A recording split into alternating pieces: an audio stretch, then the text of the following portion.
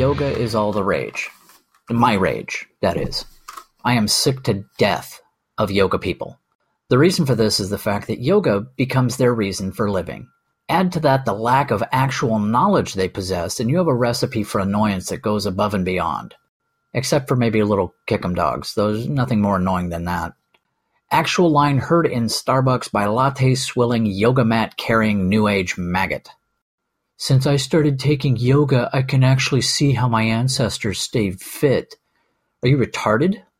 It was all I could do not to go off on this moron. First of all, he was Irish by the look of him.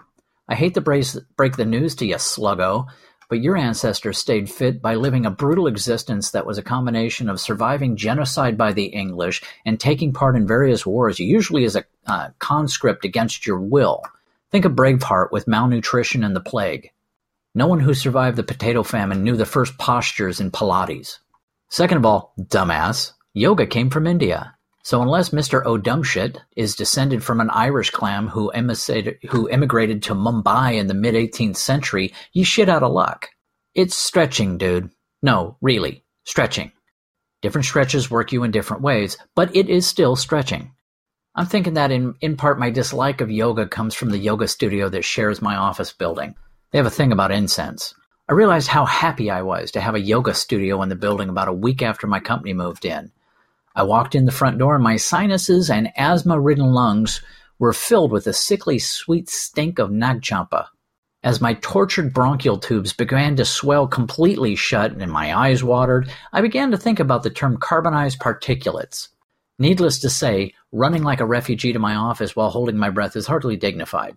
In a word, it sucks. I happened to find myself in the lobby with the yoga studio's receptionist a week later, and I mentioned it to her. Her reply was hardly reassuring.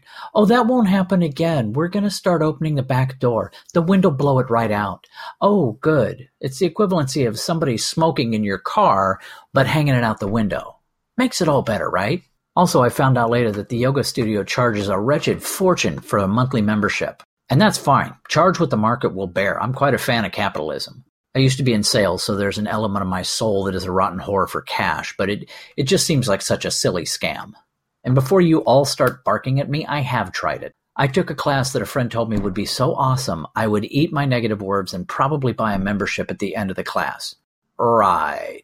I spent a solid hour in a room that was 110 degrees, stretching my body into more sick positions than the new girl on a porn film. Well, trying to anyway. A lot of the class was getting halfway there and having to stop and mutter, "No, I can't do that," over and over again.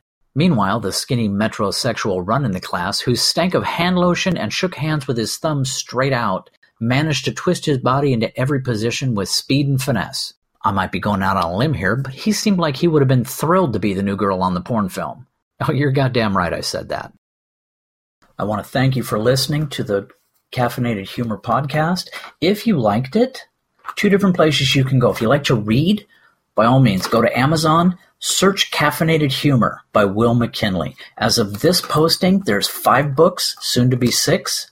And if you want to read the original blog that it all came from, go to bittermac.com, and that's the home of the Caffeinated Humor blog. Thank you much. If you have any suggestions, by all means, let me know what you want to hear.